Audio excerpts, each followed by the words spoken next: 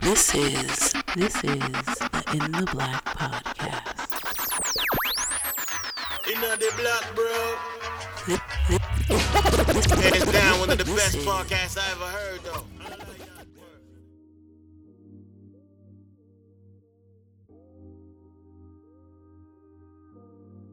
Man, so check this out. It seems like every situation, every group, every individual has their own national day or holiday. And last week we missed Elgin's, I think, official holiday. May 7th marked the third National Masturbation Day. A day where people show their love for self-love. So, Elgin, happy belated National Masturbation Day to you. I apologize for it. I don't know what you get folks that celebrate that type of day. Yeah. I hope you cut this part out. That shit was not even funny at all. Like, that shit felt so flat, bro. Who wrote that? Richard Scott? Yo. Because I am not going to mention my birthday after that. This dude, bro. I am not mentioning. Hold up. Why don't you just claim your day, my guy? Claim your day. Listen, man. You can try harder than that, bro. Just claim your day, though. Claim your day. Okay. You don't want to always talk about your OnlyFans and all that other stuff. Yeah, absolutely right. I'm just saying. Yeah. I would think that's the type of day that a man like Damn, you. I hope you ain't thinking hard on that one, though. Did you? I didn't. I didn't. I hope not, even a little bro. bit. But you know what? The funny part is that you still have not either accepted or refuted what I said. So because I didn't even know that was a day, bro. Whatever, nigga. You knew that's your favorite fucking day. You be prepared for that shit all year round, bro. Oh my God. Yes. Welcome. What's up? What is up? Back once again, it's the Incredible in the Black podcast. And in case you weren't aware, this is a podcast dedicated to covering the current events and social issues going on in your black world and covering it all from the perspective of three grown-ass men who know that the quarantine is temporary, but Wu-Tang is forever. I am your host, Big O, Mr. In the Black himself. But you know I can't do this alone. Let me introduce the rest of the Killer Army. Crush, say what's up. What's good, everybody? Yes, indeed. L Boogie, say what's up, man. What's good, family? How you doing, man? And joining us later on the show will be Hollywood actor, writer, and producer Richard Scott. But before we get started with all of that, Boogie, please tell the good folks how they can join the family.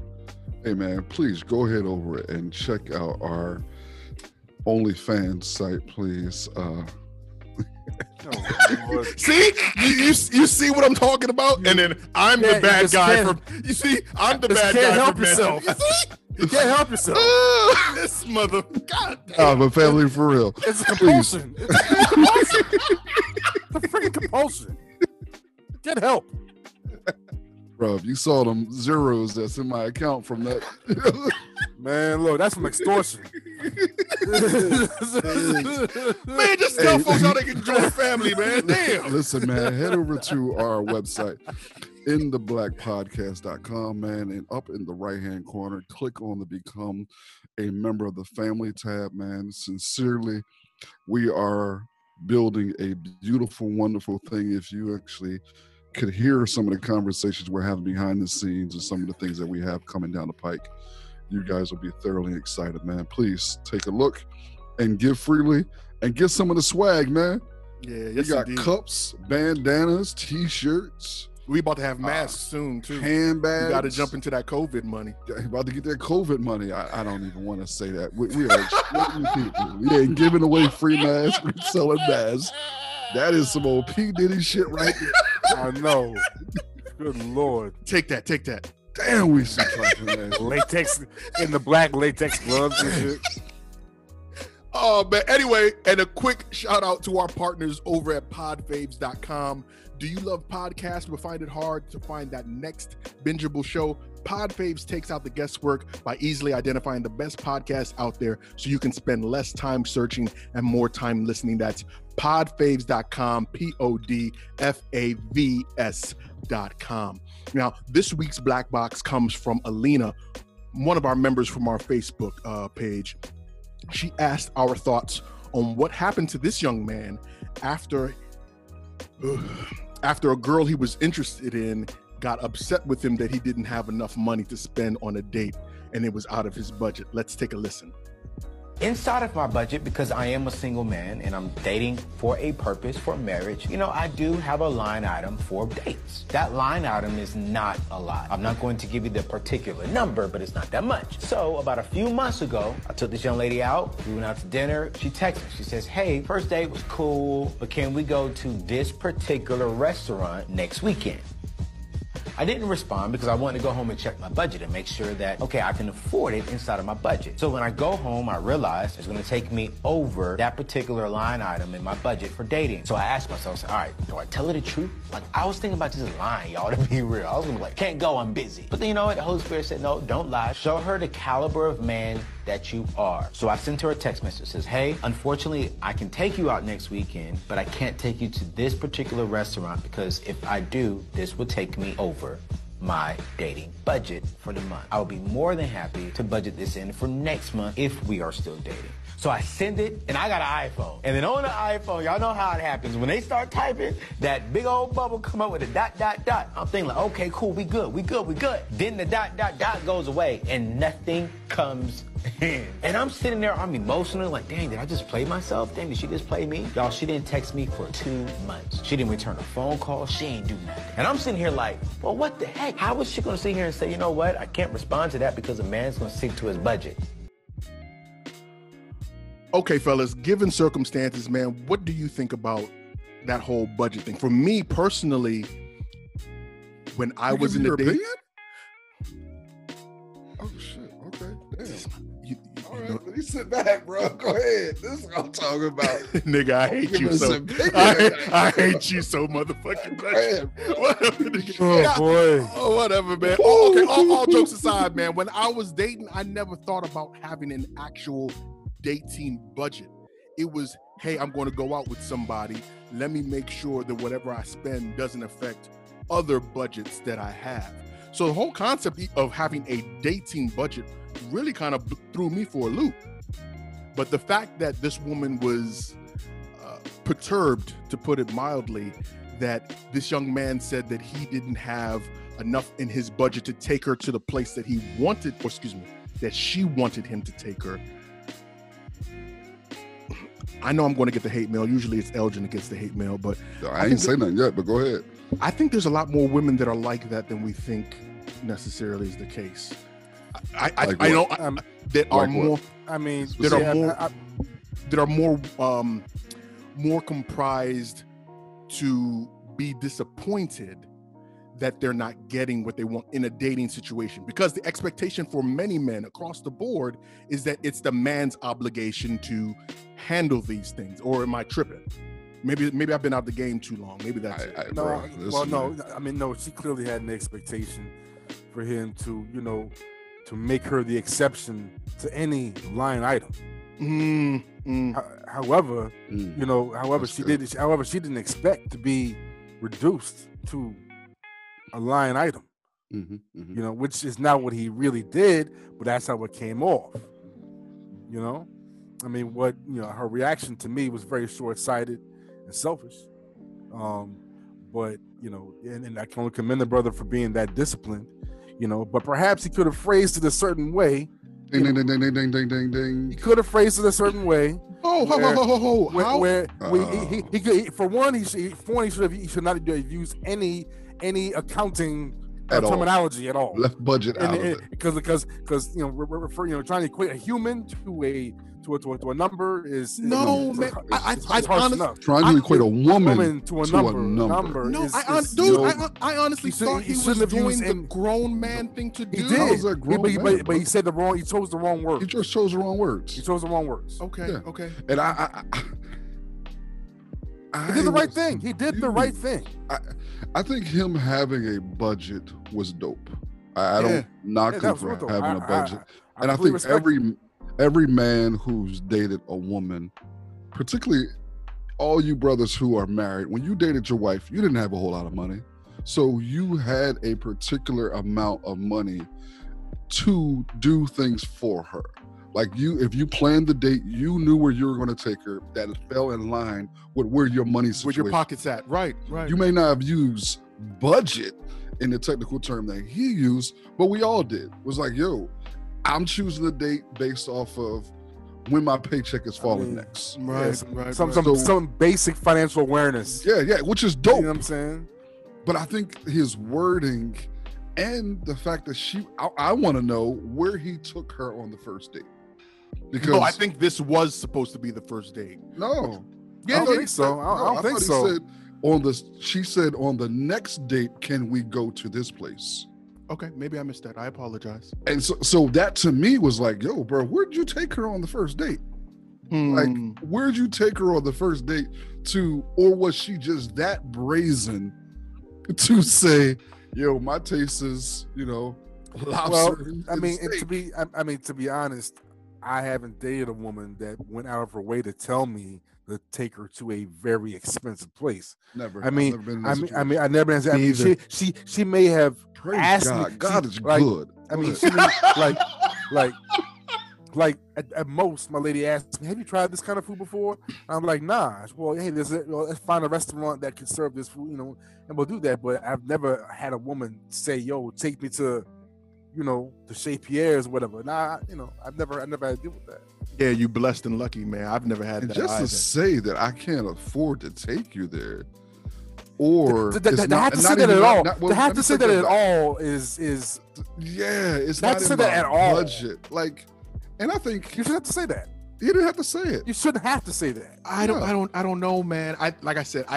Or he could have just said, okay, I'm going to hold off on paying my cell phone bill until this month. Nah. And I want to smash. And I think because he knows what's going to happen. This nigga, he played too fucking much. You know what's going to happen with that? Bro, listen, I'm just saying. She's going to try and hit him up. Priorities were she's going to try and hit him up. Can't find him. Figure he's cheating. And it's over.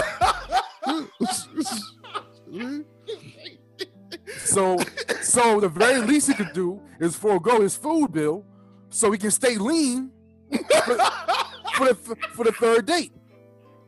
You know what I mean? You motherfuckers are Don't take advice from these because niggas, listen, man. The one thing that I found listening to his speech, man, it was a real proper, and there was some Christianese, churchanese dropped in there. Don't hate on that, my guy. I thought he was a Marine. I thought he was a Marine. Don't negative. But I'm saying those things play into no. Stop. To do that. Hold on. No. Phil, don't ever say that, okay? What? I was trying to skirt over that. He was not a fucking Marine. Shut up. No. What? Army? He wasn't Marine though? Nah, he was Air Force. Air Force? He threw Air Force and Navy. You can toss it on that. No, my cousin was Air Force. My cousin was Air Force. He wasn't Navy. No, I mean, he clearly has a level of discipline that I completely respect. Yeah, and he dropped a couple of Bible verses in his speech. I think it was his duty to be as transparent as possible. Yeah. Why? What more could a woman ask for? That's what I'm saying. He laid it out at the very beginning. He said, I'm dating for the purpose of marriage. If you start by shortchanging yourself or your woman or your potential mate at the very beginning, it's a pattern that you take yourself into the relationship. I'm talking about not being honest. I'm not talking about shortchanging. He was being honest. She was also being honest in her complete disrespect of his budget. Listen, man. You got a very strong point there, my guy. His level is petty, bro. No lies. But yeah, his petty level. Yeah, his petty was his petty. Brilliant. His petty. Round of applause for his petty level, bro. Oh yeah. Well, I mean, that's focus. That's a level of focus that because he remembered distinctly as soon as he saw that text. Oh, he was like, you left a bubble with a ... I'm going like you. I remember you. You know what I'm saying? I'm gonna ask you guys the $1 million question. What's that? Would either one of you be that petty? Yes. I would have been worse, bro. I would have got back on camera You're like, hey, like what's I would have up? taken her out to that restaurant and left her ass with the bill. No, I would take the camera crew to the restaurant with me. Yeah, you wanted to eat there? Shit. Y'all cold as shit, man. I think he did it right. It was extra petty, but you That motherfuckers was take the some cake. super Johnny conservative type of shit. My budget. Hold up. So what would you? So budget for I my want to life. I want to make sure that we are clear and that we have Elgin on the record. How would you have handled it if she asked you to take her to a specific restaurant that you knew was not quote unquote in your budget? Honestly, it depends on how much I like this girl, whether I would have went outside of my budget to take her there. I get you. But I would have had the conversation with like, fuck you mean you want to go there?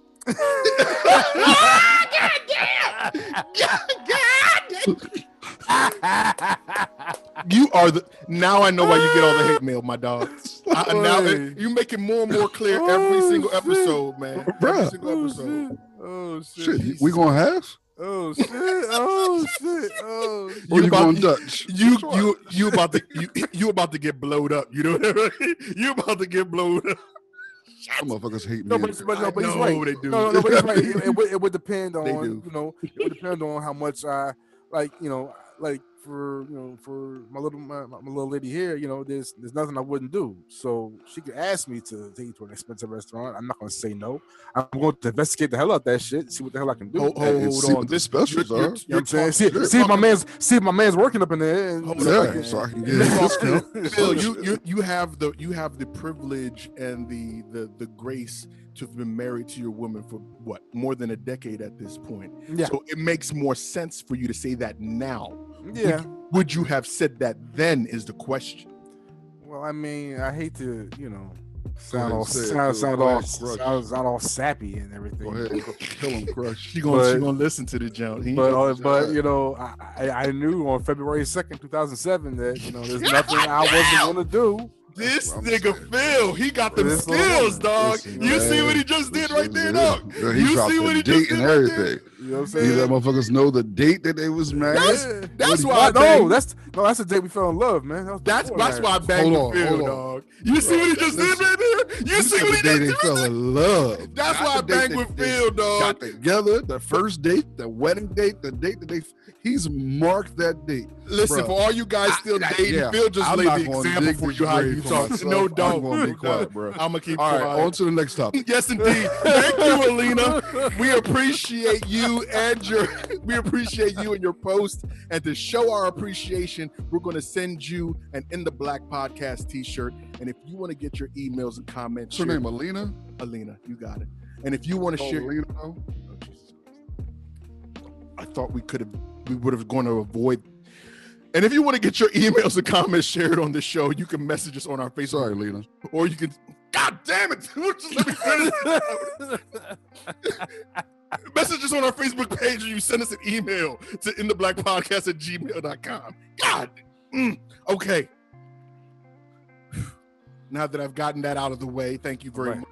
All right. Now, what if I told you that I read an article about a man who has a 13-year-old daughter, and that in his efforts to try and get her ready for womanhood, he hired male prostitutes to come and have sex with her?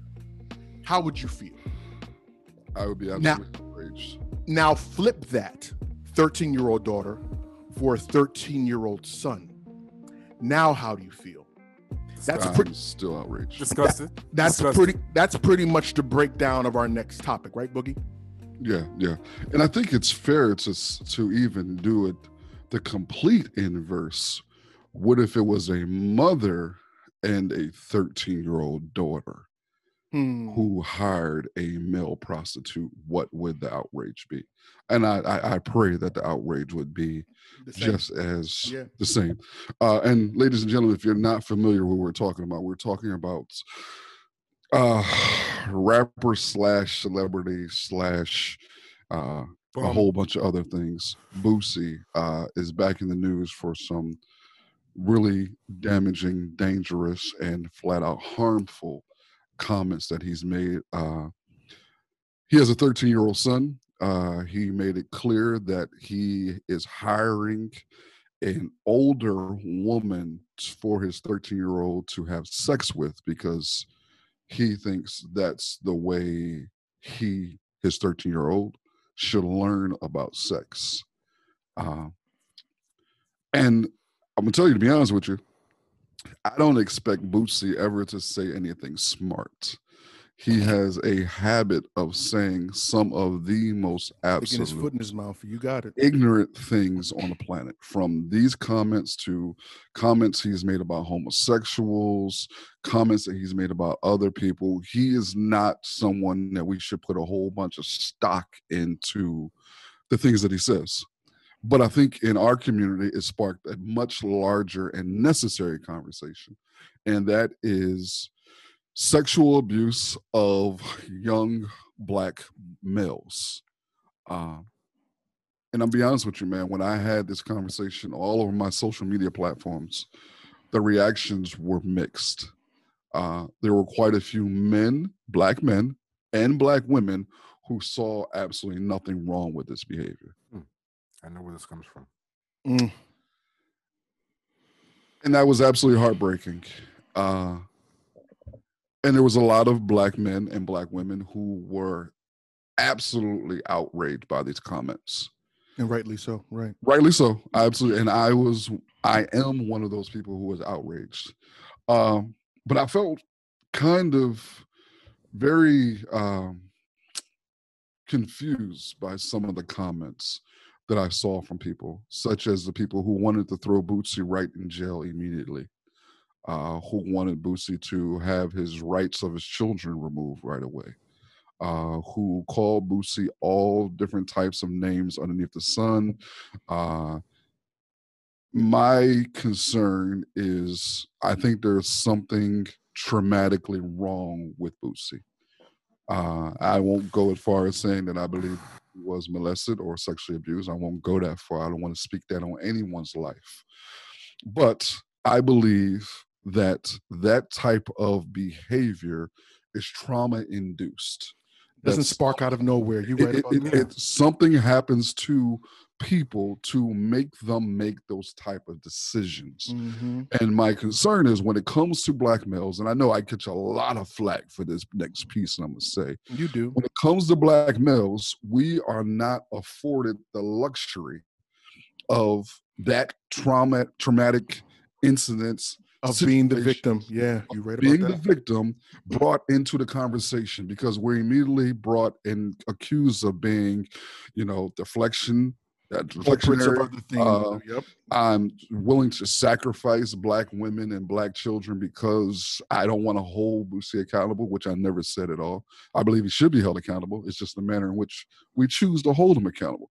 But I think this is a larger conversation, man. I know a number of Black males whose first sexual experience was under the age of 14, and the person that they had sex with, AKA raped by, were older women. And oftentimes data shows that these women are relatives. And I have, Dr. Tommy Curry has a wonderful book out there called The Man Not. He is a fantastic professor, man, who spends an incredible amount of time addressing this particular topic. You can find him on every social media platform, man, who have everything that you need, because I don't want it to seem like I'm just spitting these things out. I have extensive background in this field. This is something I'm passionate about. But I think we need to be having a larger conversation about how do we hold people accountable, at the same time getting them help for this issue. Crush, go ahead, man. Yeah, I mean, it was definitely, much, I don't expect anything less from Lil Boosie at this point. But what he talks about, the kind of sexual abuse he is referring to, is something that, is an undercurrent of, a poverty that can run rampant and span generations.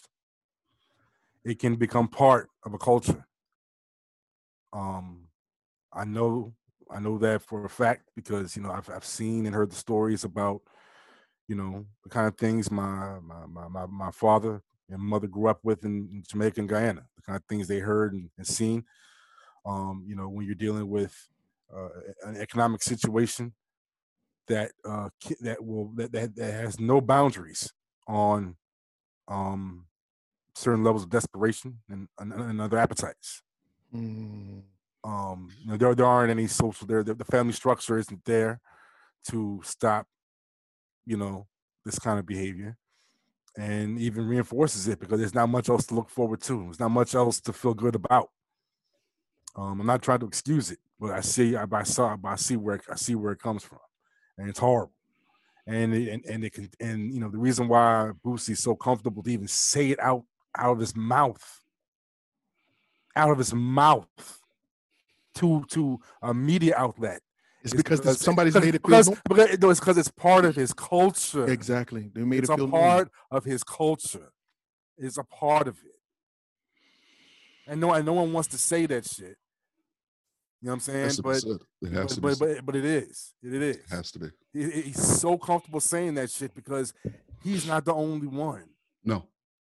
You know what I'm saying? His son isn't the only one. Yeah. You know, that finds this to be normal behavior. Yeah. To immediately objectify women to your son at 13. Immediately. And I think the thing that was really troubling to me also is, and I hate to do this type of comparison because I don't think it's necessarily fair, but when T.I.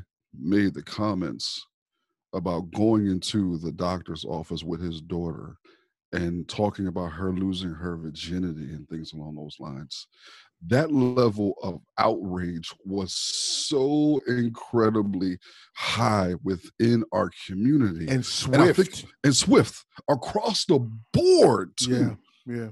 And I'm stating it when it comes to Black men, Black boys, that type of outrage doesn't exist for us. And I think that has a lot to do with the thought process that people have been conditioned with to automatically view us as sexual, hypersexual, hypermasculine, those things. There's no way we could be the victim. No, yeah. I know, and there are people on both sides of the argument who are fighting for that perception. Yes, who believe that men cannot be raped. Men cannot be raped. Cannot. And if you are, you can take it. Yeah. And if it happened, it didn't happen. Exactly. And if it did happen, you can take it. Move on. But what we fail to discuss, though, is the ramifications of this trauma upon this 13-year-old boy.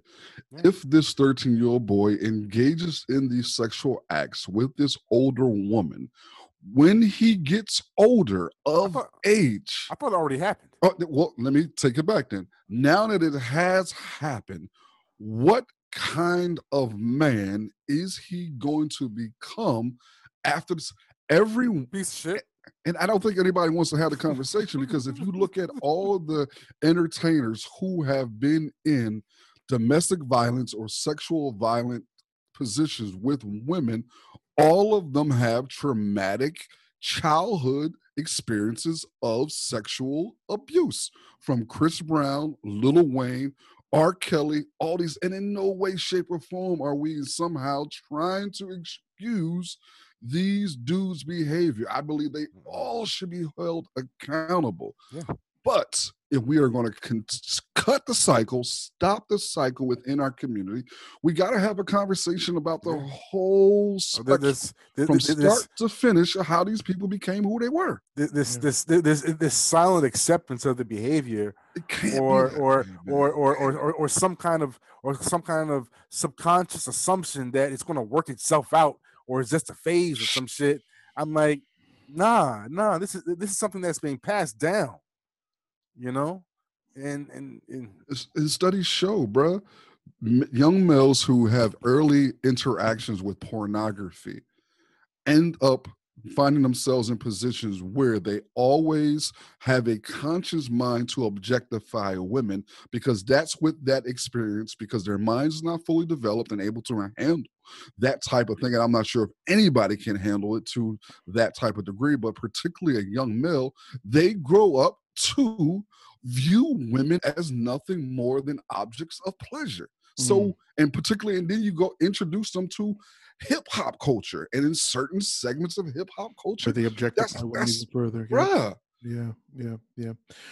I'm gonna tell a story, two stories actually. Okay. The first one, not too long ago, I think about 3 weeks ago, we got a letter from a young man that was writing us because he was in a situation where he didn't understand how to tackle his wife actually uh, trying to get him to engage more sexually, or Remember that. Yes. or to be more direct, Mhm. more forward, more engaging in their intimate life, right? Sure. And I remember when I shared that conversation in our group or whatever, and we had a lot of people, myself included, there was like, something is wrong with this dude. That doesn't make any sense. I know we called him all sorts of names, like, dude, you tripping? Like, we were just really kind of, Sure. I don't want to say lambasting him, but we were giving him the business. Sure. So someone said, hey, why don't you send him back an email and find out exactly what's going on? Like, why is he acting like this, right? So I took it upon myself. I said, okay. I replied back to him and said, hey, just wanted to know, like, hey, like, what's your deal? Like, I want to learn more about you in this situation. Why do you feel that you're having these issues? And my biggest fear, which ultimately came through, and it was a long, detailed letter, was he did have a sexual encounter at the age of 12 with an older woman. And he said since that time, he's never really felt comfortable, not just talking about sex, but initiating sex. There's something like he gets a chill down his back, is what he said. And I didn't want to share that. Like I said, I didn't think it was appropriate to share that letter, given the amount of detail that he went into and talked about. But at the same time, I thought that it was extremely fascinating to see where that childhood trauma ultimately ended up in his relationship with him and his wife. And the question then becomes, and I didn't ask him, but it bothered me. I was like, okay, how do you engage in a conversation like that with your spouse? How difficult that must be to say, and I know that there are plenty, and I want to make sure I'm clear. I know that there are plenty of women or young girls that probably have to have the same conversation.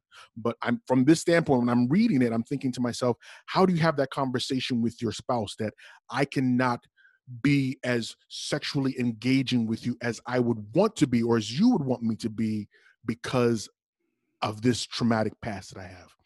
The second story that I have a young homie. Well, he's not young anymore. We're about the same age. But old. Go ahead.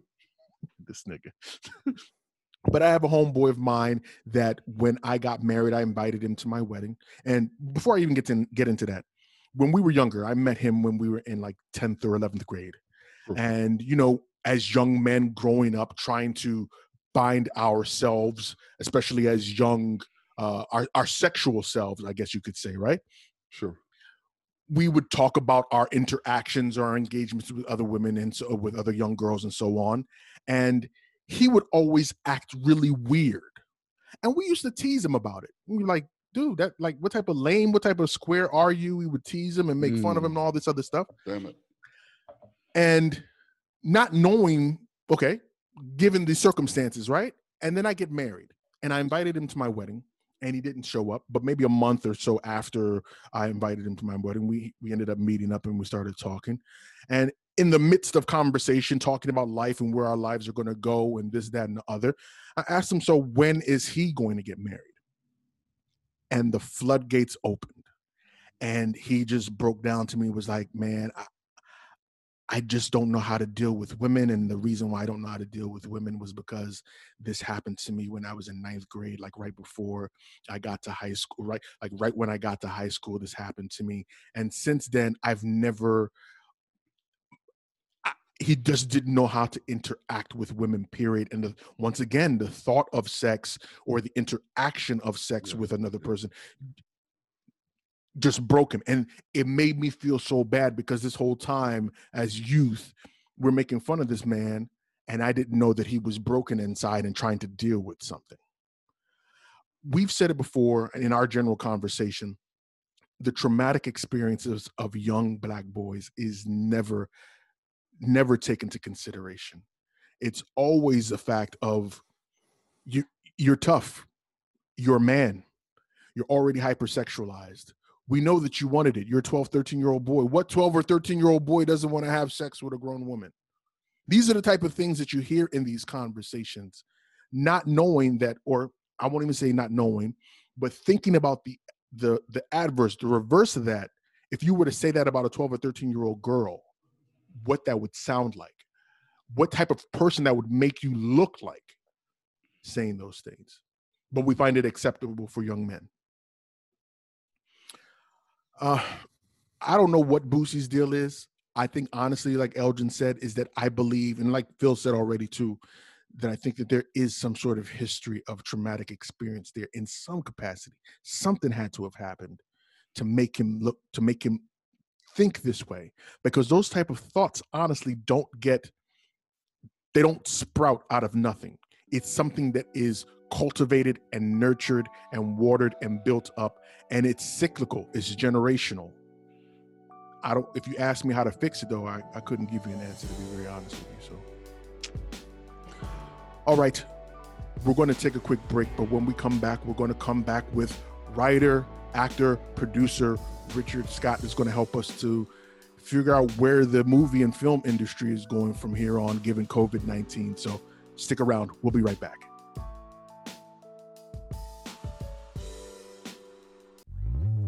Hey, this is Carrie Connolly. I'm a life coach and the author of Good White Racist, and I am hanging out with the incredible In the Black podcast with Big O, Crush, and L. So stay locked in, informed, intelligent, in the Black.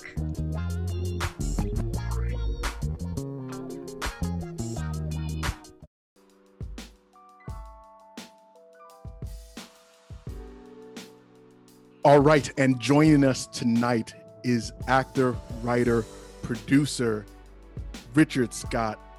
Rich Money, thanks for joining us, man. I appreciate you stopping through and kicking it with some knuckleheads like us.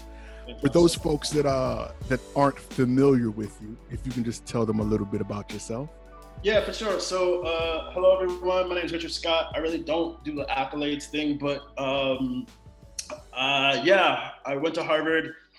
I'm a Prince of Maryland, where I essentially was one of the young gunners under the O'Malley administration, planned campaign events for him, wrote speeches for Lieutenant Governor. I was Lieutenant Governor Brown's special assistant, served in the border regions, worked in politics, like a lot. Van Jones, who's now on CNN, was my mentor for a while. Ridden in presidential motorcades, East and West Wing clearance to the White House. It's a long, long road, including a stop in Russia, in Moscow, where I got investigated by the Russian FSB because of my government background.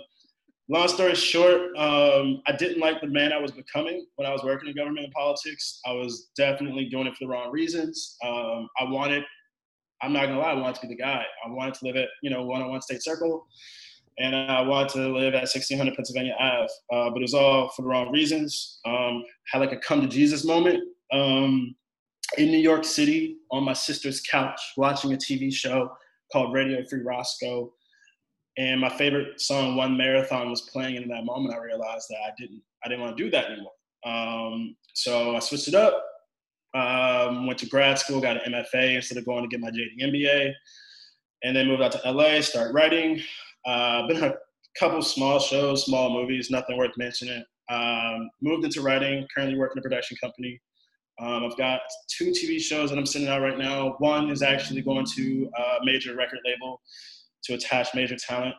So it's called A-pop, I can say that, but I can't say anything else, God willing. Okay, all right. And yeah, that's my life, man. I came out here, since I made the transition to LA, man, I would say I definitely fell from grace. God humbled me in a way that I did not expect. Can I curse on here? Yeah, go ahead. Okay, cool. I was like back home, I really thought I was that nigga. Like, I really thought I was that nigga. Like, I was the Iota at 17 with a Cadillac dating a fine-ass Delta, like on campus. I had an office on campus. I really thought the shit of myself. And then all the political stuff just head went out there. Then I moved out to LA and no one cared. No one cared about my accolades. No one cared about my background. No one cared that I went to Harvard. Like, no one gave a fuck. And for me, you know, I'm used to like being like the young gunner, like people are like, oh yeah, blah, blah, blah. And so it took me a long time, bro. Like the woman I'm dating now, she thinks I'm bragging when I talk about my old life, but I'm not. No one believes it. No one believes my backstory. So when I go to meetings now, like I also don't look like a Richard Scott.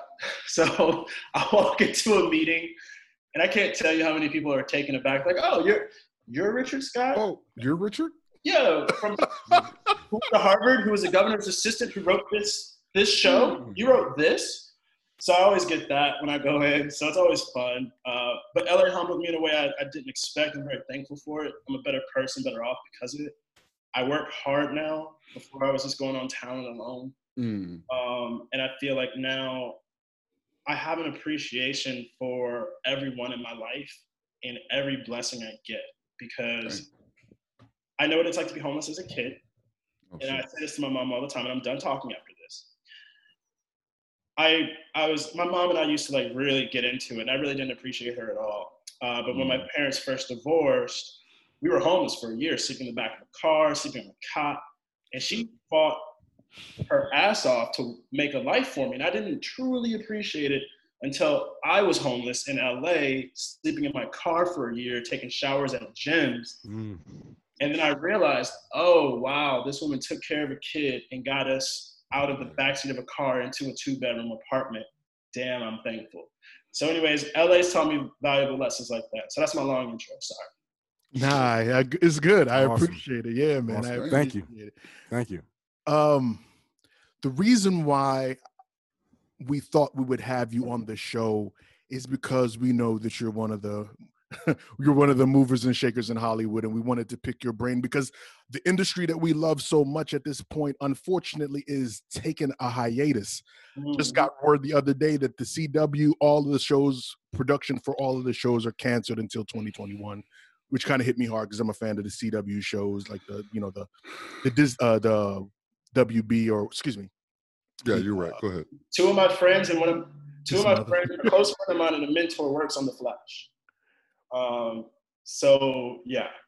Yeah, so where do you think the industry is going to go at this point, given circumstances? Because the last time we had our conversation, you really laid out somewhat of a bleak storyline, talking about these pods that folks are working in or whatever. Yeah. Can you go into that, man? Yeah. So as far as TV,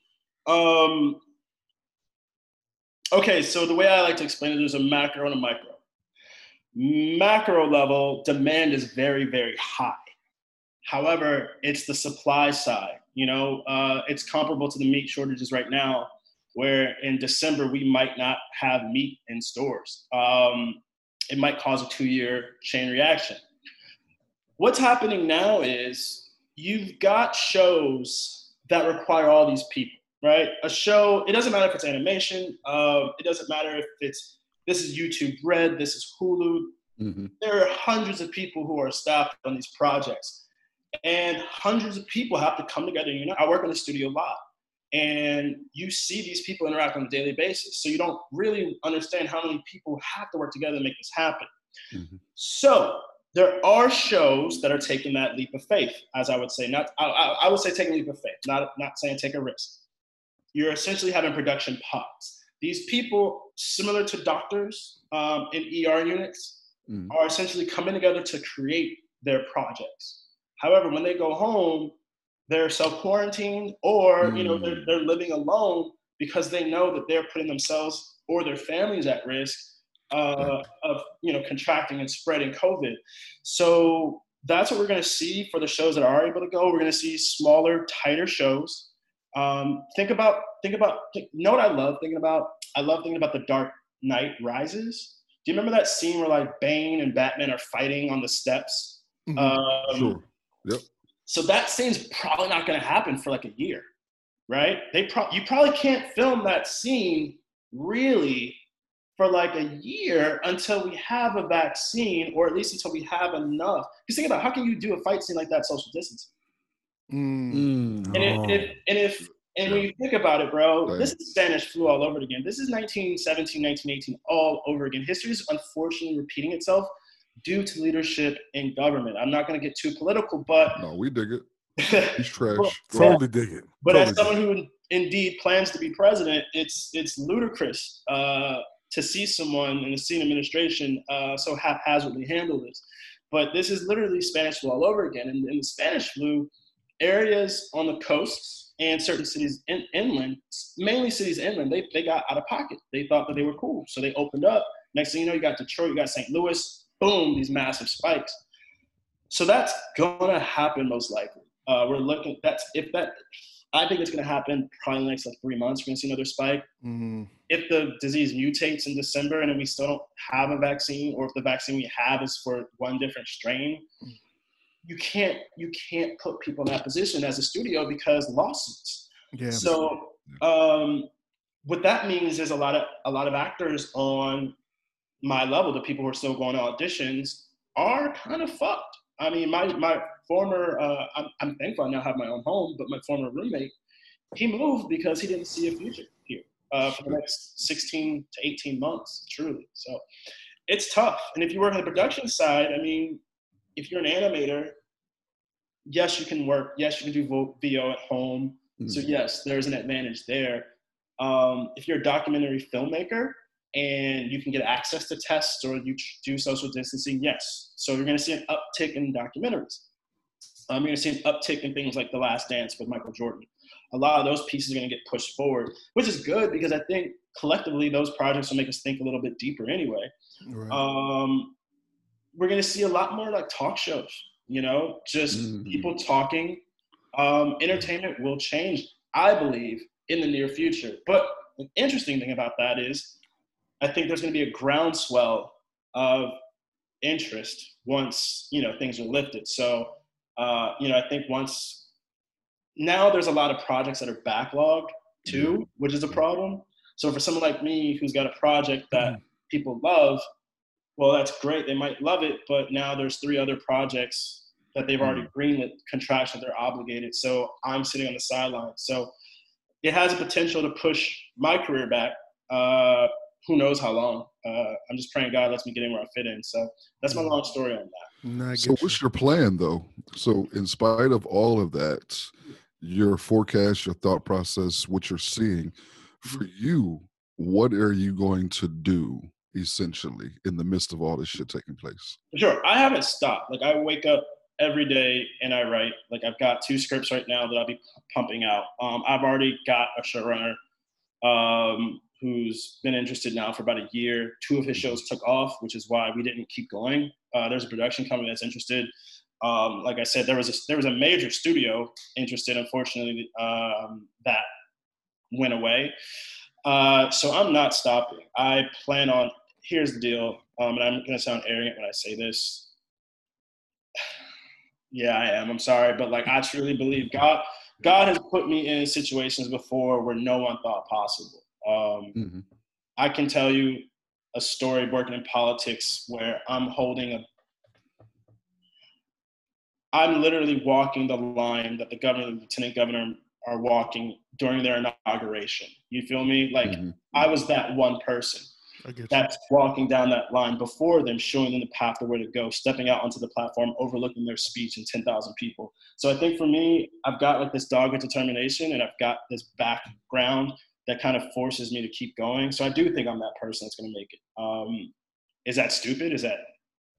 I don't know, but I'm just going to keep pushing, finding a way.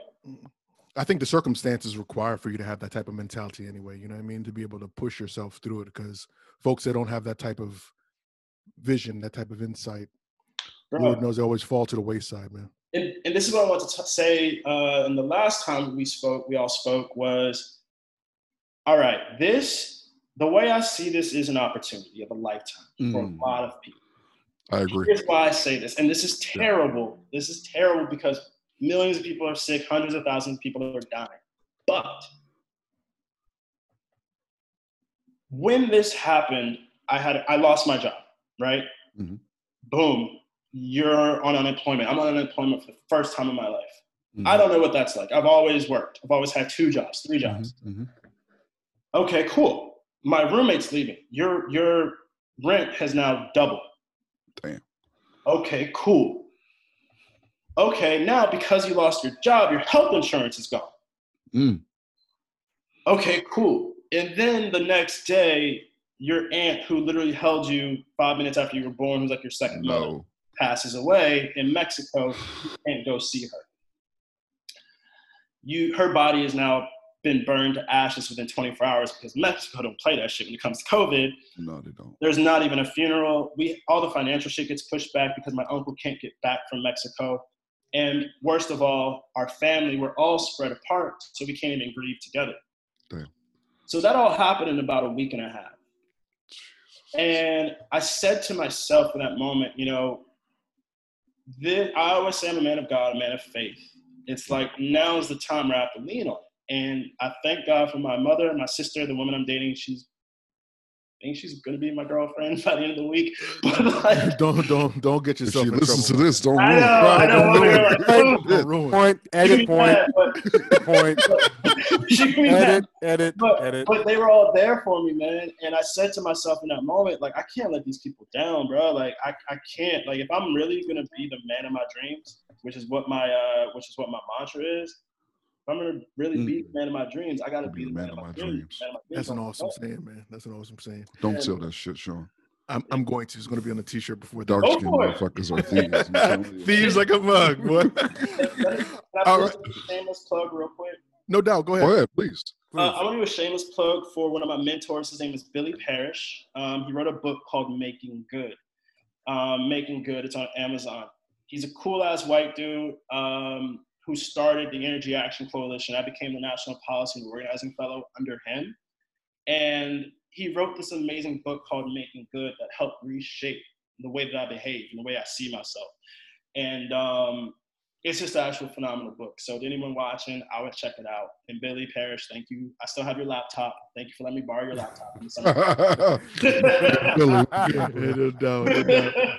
Keep it as a keepsake because I'm like, he put me on the Van Jones, like, you know, that dude's a cool dude, man. Okay. All right, let me ask you this question, man. Given circumstances, where do you think the livelihood or the presence of movie theaters are going to be in the future? Because a lot of networks are talking. In an interest of full disclosure, my wife works for Comcast Universal, but I know that Comcast has taken the steps of pushing their own stuff on their own platform and taking that step back and saying, nope, they're not going to put stuff in the movie theaters. Where do you think movie theaters are going to be within the next, let's say by December time? Okay. So right now we're seeing a spike in drive-in theaters. There's the Paramount down here. There's a Starlight in Atlanta, Georgia. There's a bunch of drive-in movie theaters in Utah. These are antiquated forms of entertainment, and they're not really cost-effective. But now they are because of social distancing. So I personally know that if I were in Texas right now, with all due respect to all the movie theaters, I wouldn't be caught dead risking my life to watch any movie. I don't care how far apart you tell me I am. Yeah. I'm not going. Sure. So the brick and mortar theater, I won't say it's going to die. It is going to change. The relationship, the dynamic between theaters and studios is going to change. It was tenuous to begin with. And AMC and Regal, of course, we all know that they told NBC Universal, hey, you're done. You're not in our theaters anymore because of what happened with, I believe it was Trolls. Yep. What we're going to see, unfortunately, is we're looking at is an investment opportunity for some people. I always plug it. Right now, AMC stock is like $4.64, I think it is. The risk here is that they might file for bankruptcy or they may be bought out by Amazon. Amazon is a studio in it. It's always wanted to own its own theater. NBC Universal is also another potential buyer to buy certain chains. I mean, these chains can only hold on for so long before they go belly up. And so we're looking at that happening. Or at the very least, a lot of the brick and mortar movie theaters are going to have to capitulate. They're going to have to allow for simultaneous video on demand at the same time as we have releases in theaters. That changes the way we watch movies. Yeah. Now, and this is what I tell people, now the home projector system becomes in play. Now, larger UHD TVs come into play. So this affects the entire entertainment and technology industry, because now we're gearing movies and TV shows to be watched at home. People missed out on that premium experience from the theater, so now we have to bring it to the home. So we're also seeing very interesting, very interesting. There. So yeah, man, and I'm constantly thinking about how to like make money off of this, because I've been broke for too long. And I get it. Okay, so check this out. Do you think that, given all of the foolishness that's going around with COVID-19, that this is going to be a birth or renaissance for indie developers, for YouTubers, all of those things? Because it doesn't really take much necessarily, quote unquote, and I put that in quotations, to be able to produce a YouTube feature or a small indie movie. Do you think that this is the time that those are going to blow up? Because the supply side is down and demand side is high, yes. What we're going to see are folks who are not YouTube inclined, as I would like to say. They're not Quibi inclined. Mm-hmm. They're not typically used to a 10-minute video. They're used to the traditional CBS format. Yeah. Those folks are going to get bored, and they're going to go to those other streaming platforms. And yes, we are looking at now YouTube becoming a major factor, Quibi becoming a major factor. I helped develop a series like based around food in New York City, with people of color. It's pretty cool. That now, I think, would be the prime show to have developed right about now. Super cool, super interesting, music-based. We're going to see a lot of those really small micro ideas really explode. And now my friend, I need to look up her show real quick. Jackie, she's starting her own web-based talk show, And so I think a lot of those things are going to happen. And if you're smart about it and you build your brand and build your audience, you can make yourself a millionaire without leaving your home. Do you think people will be more receptive to really original and more even experimental programming now? It just depends on how experimental. I mean, it has to be good. That's what I say. Like, I'm all for experimentation. I'm all for avant-garde. One of my favorite plays is Opus 7. I saw it in Russia. It's the most beautiful piece I've ever seen. Visually stunning. You don't kind of get it, but then you get it. I feel like with any piece of material, it has to be relatable in some way. Personally, there's a movie, Midsummer, that I just don't vibe with. Emily loves it. The women are dating. She loves it. And for me, visually, it's stunning. But the plot is just like, the characters are blah, but it just looks hella cool. Right. So if you're able to pull it off, yeah. I don't knock anybody's idea. Who would think that Atlanta, as weird and whimsical as it is and as dark as it is, would work? But it does. So go for it. Yeah. Richard Scott, man. Rich Money, I appreciate you stopping through, man. Before you go, please go ahead and drop your details, man. Where can people find you if they'd like to find you? Yeah, for sure. So I'm an old soul, and I went to the school where Facebook was created. So I like Facebook. I'm there most of the time. You can go to Richard Scott plus Harvard. Just type in Richard Scott plus Harvard. You'll see a green shield of Everton. It's a fake school I created. Click on that. That's me. It's for a TV show. I actually got offered a job for that, like at a sports marketing firm, a long time ago.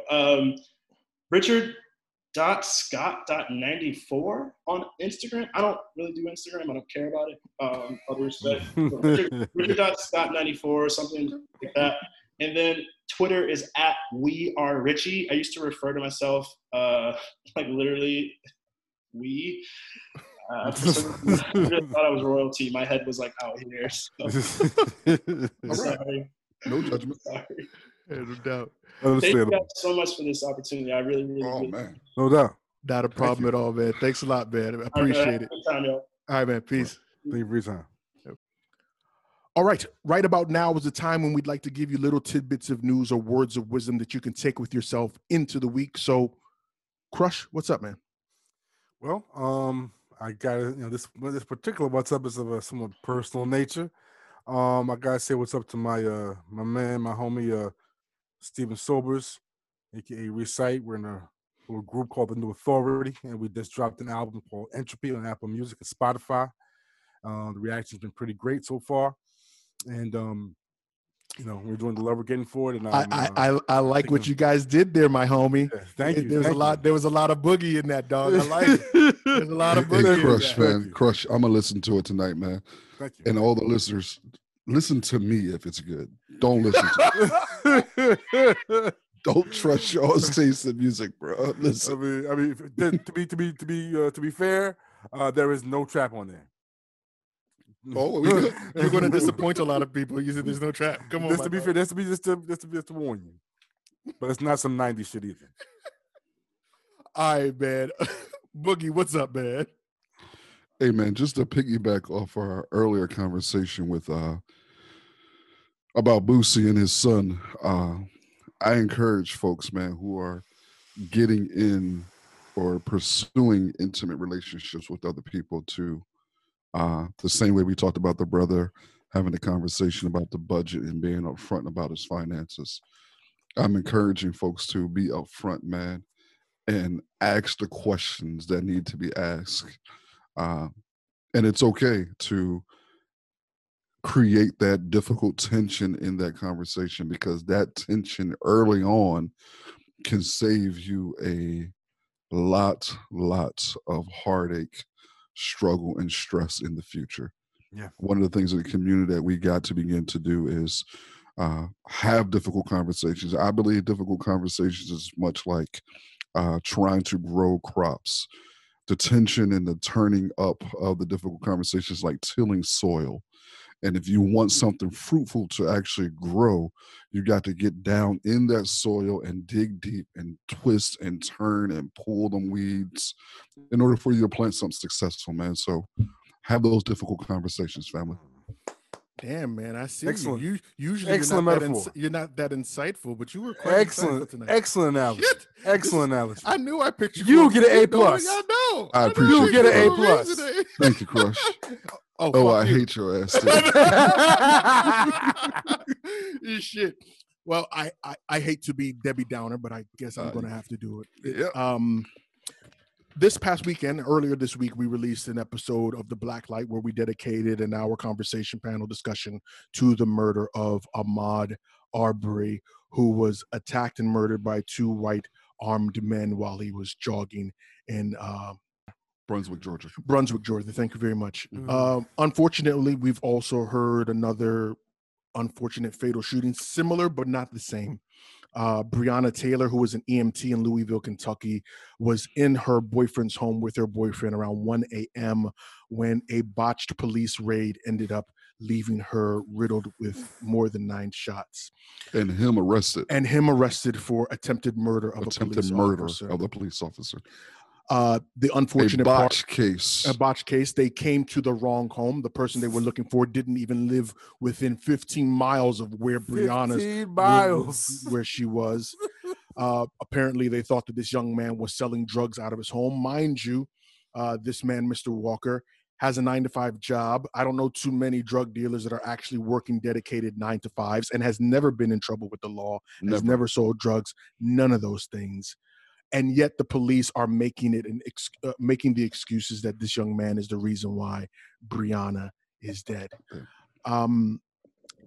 It seems like rinse and repeat, but my primary, and I mean rinse and repeat in the sense that we see incidences like this happen and the same motive happens, the same MO that the police give always happens. And it's very, very disheartening. But I think the biggest takeaway at this juncture is the fact that the NRA and gun rights activists have been dead silent this entire time. Dead silent because this young man was a legally licensed gun-toting person in the state of Louisville, Kentucky. Someone is breaking or busting into your home at 1 o'clock in the morning. What would you do? I would shoot. These are the same gun rights activists in NRA that said that if Botham John had a gun when the police officer entered his home, that he would still be alive. These are the same people that were silent when Philando Castile was shot by an officer simply for telling him that he is licensed to carry a gun and that there's a gun in his glove compartment.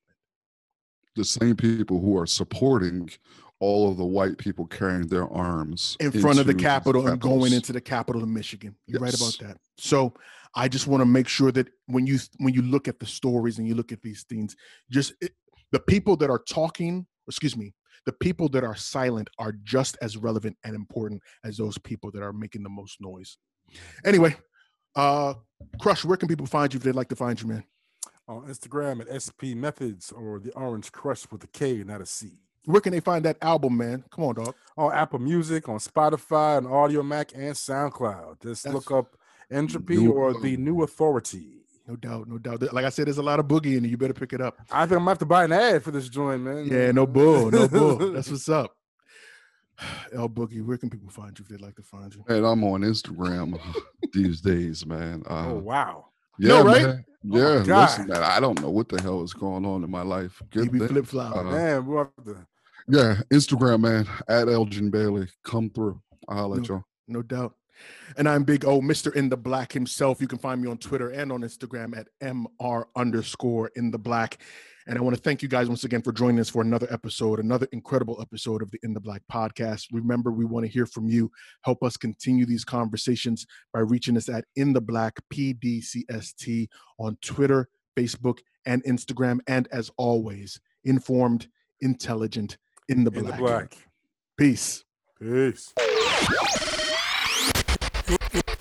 This is the In the Black podcast. In the Black, bro. Hands down, one of the best podcasts I ever heard, though.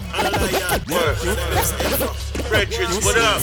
I brother Black up here, brethren. Listen. In the Black podcast, and your lad, it's all facts. You don't like that, then fall back.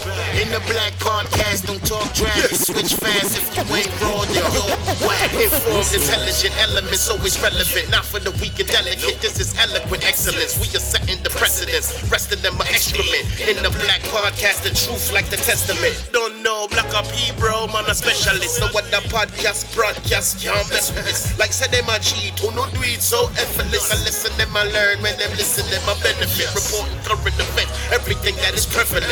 This is so exquisite, a scientific experiment. Giving you the news, not views without evidence. Telling you the truth, sentiments without embellishments. Relax, these are the facts, bringing them to your residence. In your house or your tenement, listen to hear intelligent. Body filled with melanin power that's so unsettling. Bright in the stars, bringing some light back to the desolate. In the Black podcast, like your lad, it's all facts. You don't like that, then fall back. In the Black podcast, they on top. Who know if you watch Black up here, chat me can't flap. In the Black podcast, like your lad, it's all facts. You don't like that, then fall back. In the Black podcast, we outlast. The one of them can't, none of them can't trust. Yeah. Just like that, though. Yeah, man, that's so bad. Mr. In the Black himself. What up, DJ Henry? This boy Black. I'm out.